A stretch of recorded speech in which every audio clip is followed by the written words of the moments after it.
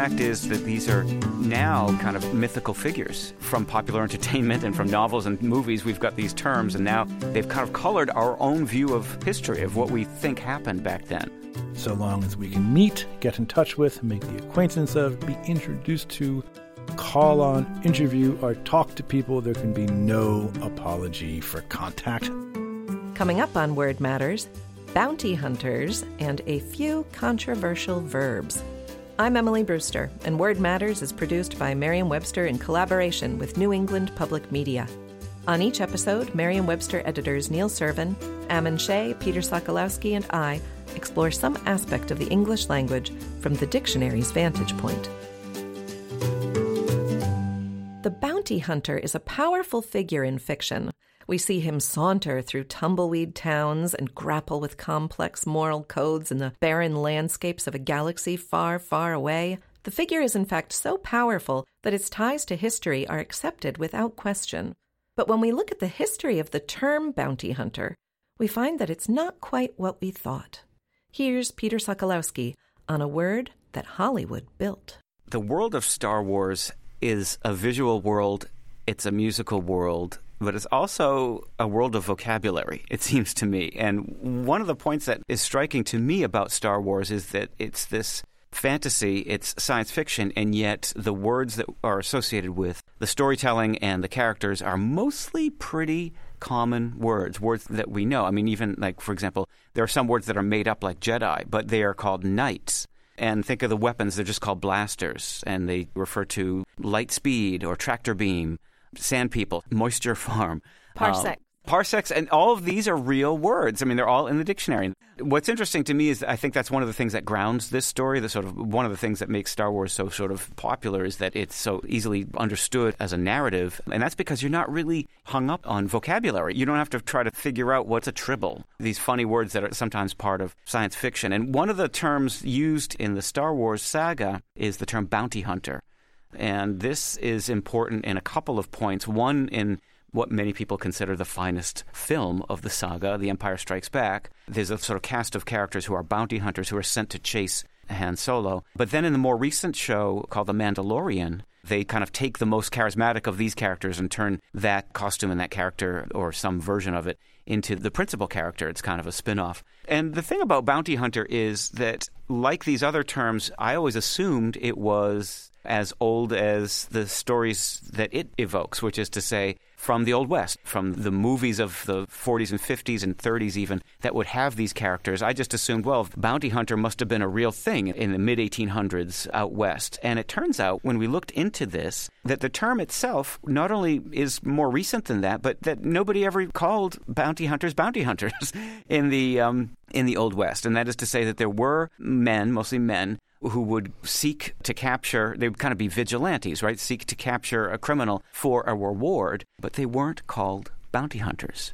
When we started looking at what a bounty hunter was originally, a bounty hunter was a reward seeker looking for wildlife and not for criminals. In other words, not a vigilante, but someone who was kind of a freelance hunter. So bounties were put on, for example, predatory animals like coyotes or wolves.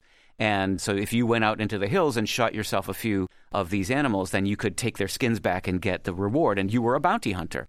That's the original use of this term that we can trace back into kind of beginning of the late 1800s. You were a literal hunter. You were literally a hunter, that's right.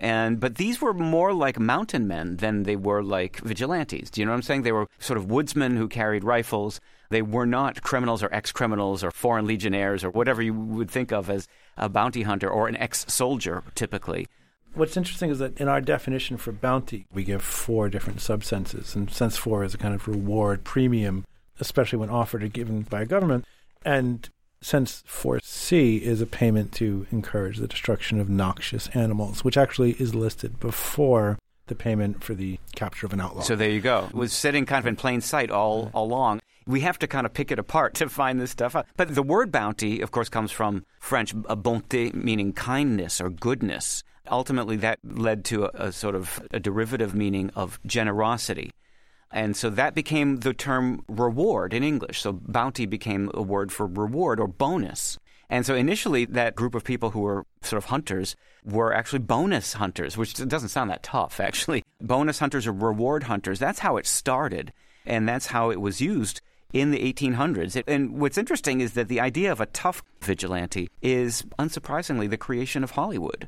Especially in the 40s and 50s, black and white westerns, they had these sort of more or less stock characters, right? There was the sheriff and there were the outlaws. We had the Lone Ranger was one version of a kind of a vigilante. And these became myths that we told ourselves they didn't necessarily reflect the actual history. And so there was a novel, I believe, called The Bounty Hunter that was published in 1954.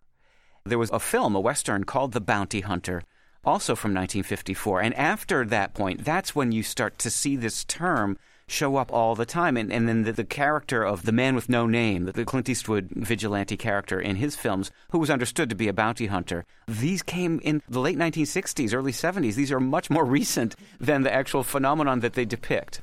It's interesting that the semantic meanings of really both parts of that term are pivoting from the original sense of someone who is going out to hunt game, like literally hunting, as Emily noted, seeking a reward for that game that is then hunted.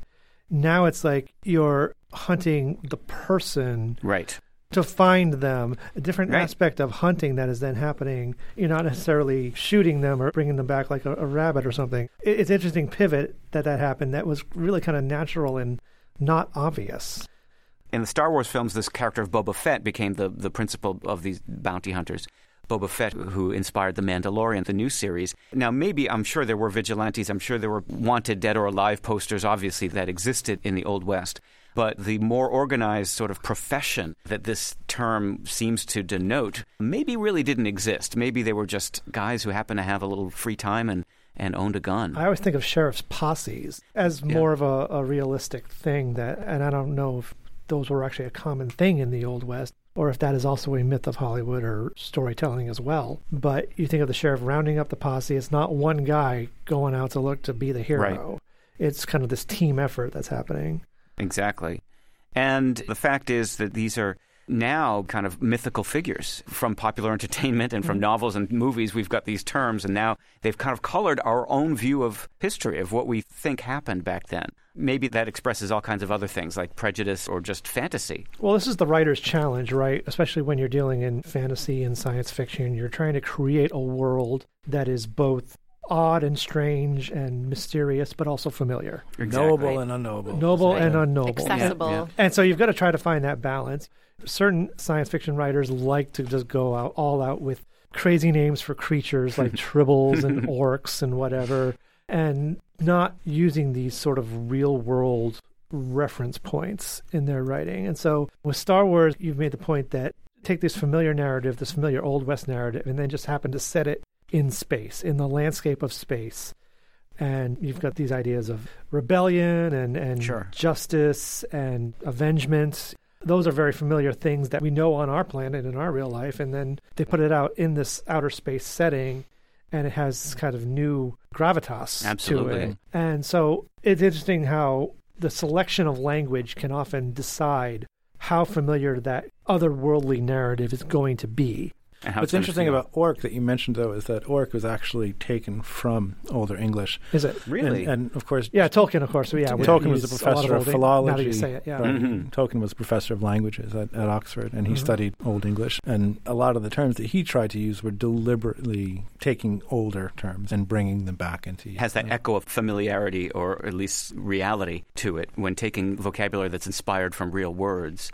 When Ammon started diving into the archives to find this term, we found the term bounty hunters used before the vigilante sense, because originally the reward was that you would get a certain sum of money when you joined the service, when you joined the British Navy, for example, in the 1700s, or when you joined the Union Army in the 1860s. And so bounty hunters actually referred to the young men who signed up in order to get their bonus, to get the money that they could send home, and then they'd march off to war. That's what the original use of bounty hunter was, and that's very different from what we understand it today. That we don't even define that. Exactly. But also that practice of the press gangs for the British Navy and the recruiting sergeant in the British Army that would often get men drunk in a village and have them sign up.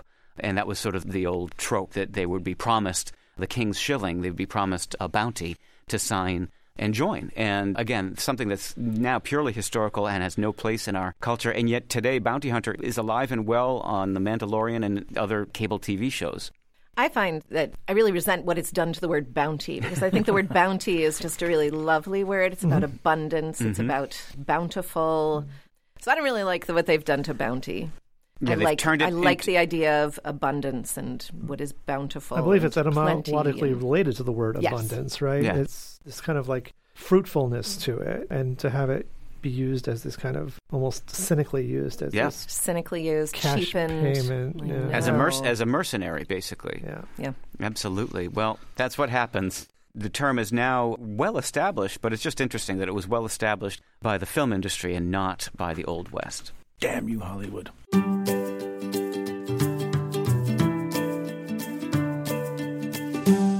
You're listening to Word Matters. I'm Emily Brewster. We'll contact you after the break with a look at the hubbub surrounding contact as a verb. Word Matters is a production of Merriam-Webster in collaboration with New England Public Media. The comfort of your favorite seat is now your comfy car-selling command center, thanks to Carvana. It doesn't get any better than this. Your favorite seat's the best spot in the house. Make it even better by entering your license plate or VIN and getting a real offer in minutes. There really is no place like home. And speaking of home, Carvana will pick up your car from yours after you finalize your offer. Visit Carvana.com or download the app and sell your car from your comfy place. I'm Peter Sokolowski. Join me every day for the Word of the Day, a brief look at the definition and history of one word, available at merriam-webster.com or wherever you get your podcasts. And for more podcasts from New England Public Media, visit the NEPM Podcast Hub at nepm.org. I'm Neil Servin. Do you have a question about the origin, history, or meaning of a word? Email us at wordmatters@m-w.com. When a common word is used in a way that sounds technical or jargony, people tend to get all ruffled. There are charges that the use is an error or new. Often enough, though, there's no error, and the castigated use is actually older than the more familiar one. Next up, Ammon Shea on contacting and impacting. Here at Merriam-Webster, as we are, it is safe to say, all of us, a bunch of card-carrying descriptivists, by which is meant that we view our mandate as describing the language rather than prescribing the language. Those are the prescriptivists. They are our sworn and mortal enemies.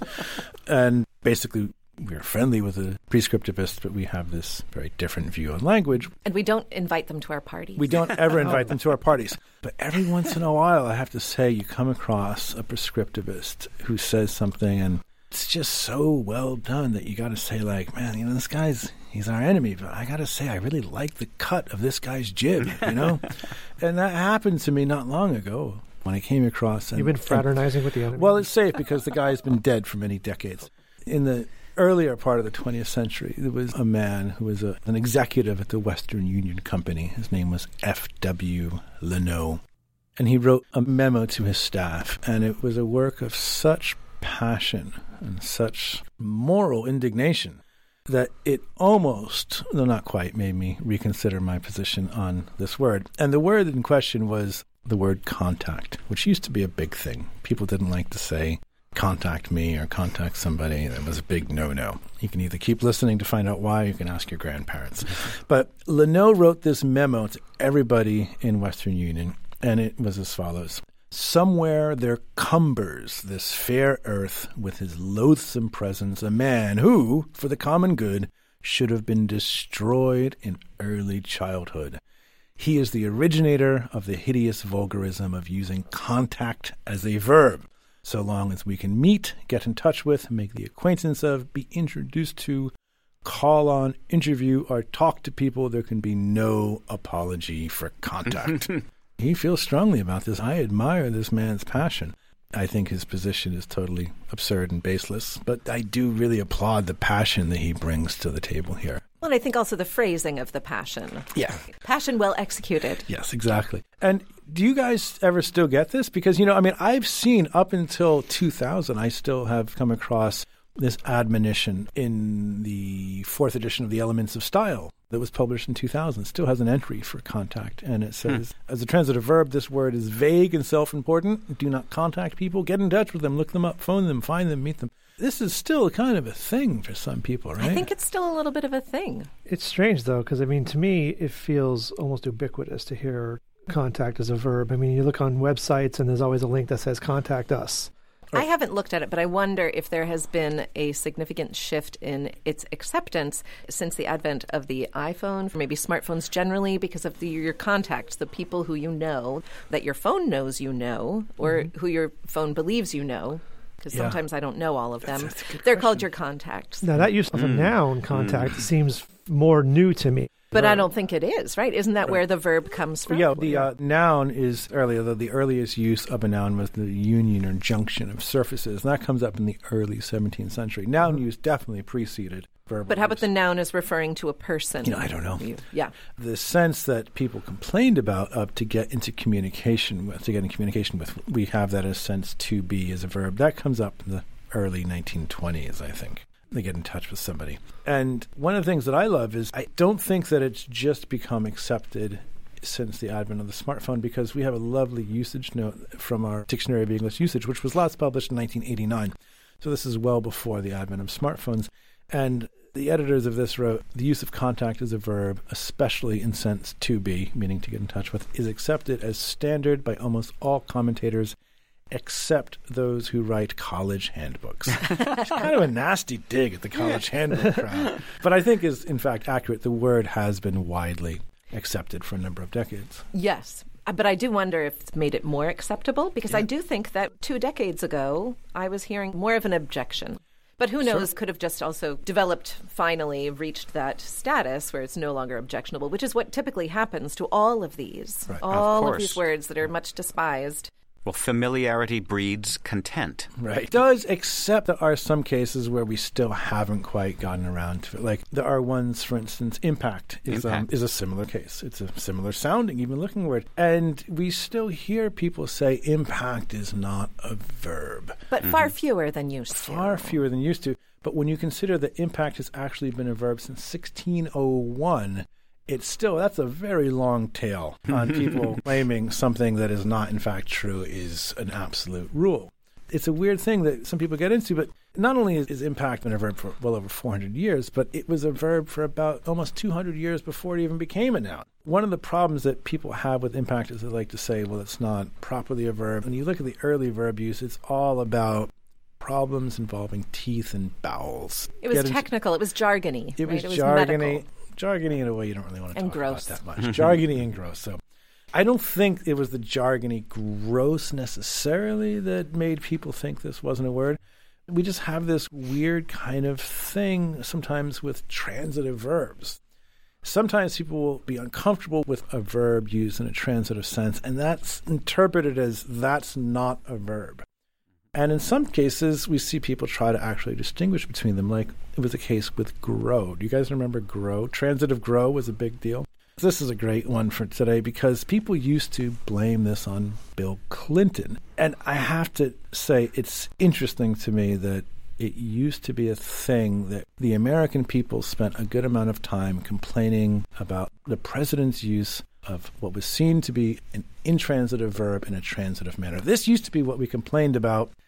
It feels a little innocent now. But anyway, people used to blame Bill Clinton for saying we need to grow the economy. And people would go, oh my God, you can't grow the economy. It's not a transitive verb, you fool. It's not a tomato. First of all, Bill Clinton wasn't the first one to say grow the economy. Other people did, but he popularized it. But people would say, okay, it's not a transitive verb. And then other people say, well, it is a transitive verb, but only if you're talking about crops. Only literally. Right. And then other people said, well, what about beers? And they said, okay, well, grow is a transitive verb, but only if you're talking about tomatoes or beers. And you can't grow the economy. And it's kind of like, once you start the transitive ball rolling, it's really hard to stop. I can see part of the objection possibly being that the subject of the economy, there's this whole political spectrum of people who think the economy should be left alone, laissez-faire economics. And so if you're growing the economy, a person is having an active hand on something. And so the expression in language is that we are putting our hand on the scale or something. There's an idea behind that. If we make it analogous to growing plants, growing hair, there's like an active agency that I think, an idea that people just don't kind of object to in its own right. And so objecting to the language behind it is kind of this indirect way. Right. Neil, are you Absolutely. suggesting that ideology would then affect a person's regard for language development? I've heard this happening. I don't know if it really happens. Never seen it in the wild. I think the thing about transitive verbs, though, is it's kind of like being transitive is like being pregnant. You can't just be pregnant on Tuesdays and Thursdays, and you can't just be transitive for tomatoes and beer. You're either transitive or you're not. And once we open the transitive gates, the economy can be grown. Well, the shift from literal to figurative is such a natural progression for a verb to take semantically, or for any word, actually. That is always what's going to happen. It's kind of shocking when a word does not take on figurative use. Right. Thing is, language still is a habit. So, for example, I don't use impact as a verb just because I didn't grow up hearing it, or it was disparaged around me enough that I wouldn't die for your right to do it. I just choose not to do it. Grow your business seems pretty idiomatic now. But there's other examples like access, for example, which similarly is a noun and a verb. And as a verb, it only dates to the mid-20th century. And yet nobody complains about that. People still complain about impact, but not about access. And again, I think it's familiarity. I think we have heard this 5 times a day only in the last couple of decades, but that's enough. That's certainly plenty for language to change. And so access, for example, is a full-fledged verb now, and nobody complains about it. And yet when I used it as a verb in an academic article 25 years ago, it was crossed out, and in red ink, the editor wrote computer jargon. And so it was refused then, and I can't imagine anyone refusing it today.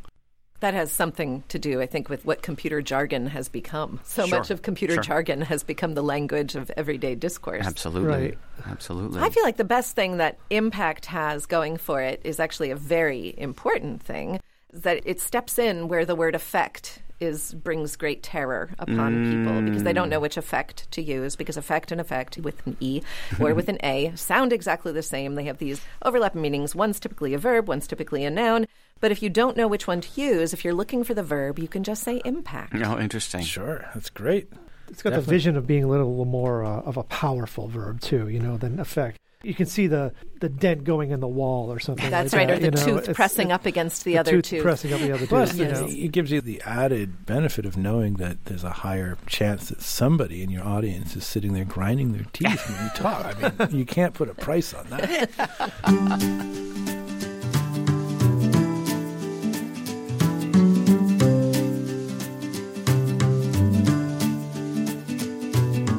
Let us know what you think about Word Matters. Review us on Apple Podcasts or email us at wordmatters@merriam-webster.com.